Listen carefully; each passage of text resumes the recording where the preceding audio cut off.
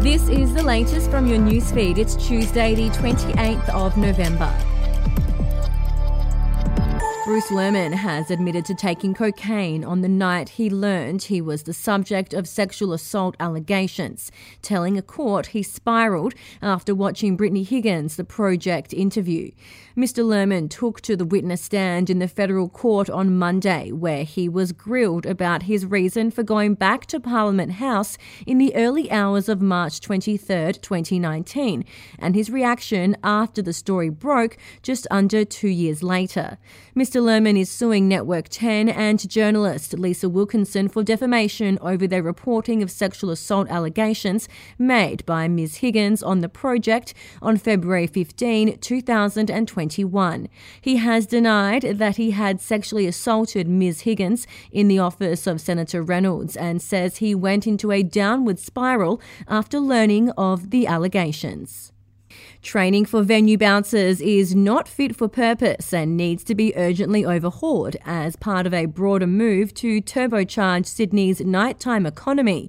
The call for a new training regimen for the city's bouncers comes after a state government-commissioned report found Sydney's nightlife was stymied by too much red tape, aggressive policing and poor transport options. Despite the issues, more than 1,000 licensed premises are gearing up for the Christmas party season and urging people to get out and enjoy what the city has to offer to help boost the economy. We'll be back after this. News doesn't have to be boring. The Brits have given Prince Harry a new nickname after yet another tell-all interview. Oh God, is it the Ginger Whinger? Let the team at news.com.au get you up to speed each day with their podcast, From the Newsroom. A couple were busted joining the Mile High Club. Well, I guess they can't play Virgin anymore. Politics, sport, red carpets, royals. Get all the goss in just a few minutes. Follow From the Newsroom wherever you get your podcast from. A released immigration detainee who refused a mandatory electronic tracker was uncontactable to police and at large in the community as Labor refused to reveal any details about the case.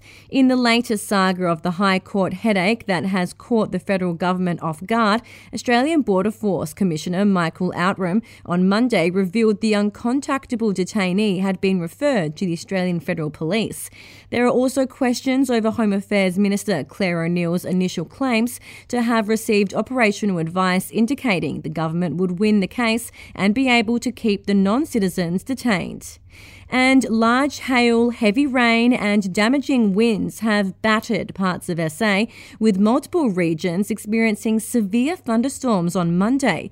The worst of the storm missed Adelaide, but Whyalla, Port Augusta, Port Pirie, Jamestown, Melrose, Peterborough and O'Larry were affected. Bartender Louise Arthur from the North Star Hotel in Melrose said that it had been a warm and sunny day until the storm appeared on the horizon. We'll have another update to your newsfeed tomorrow.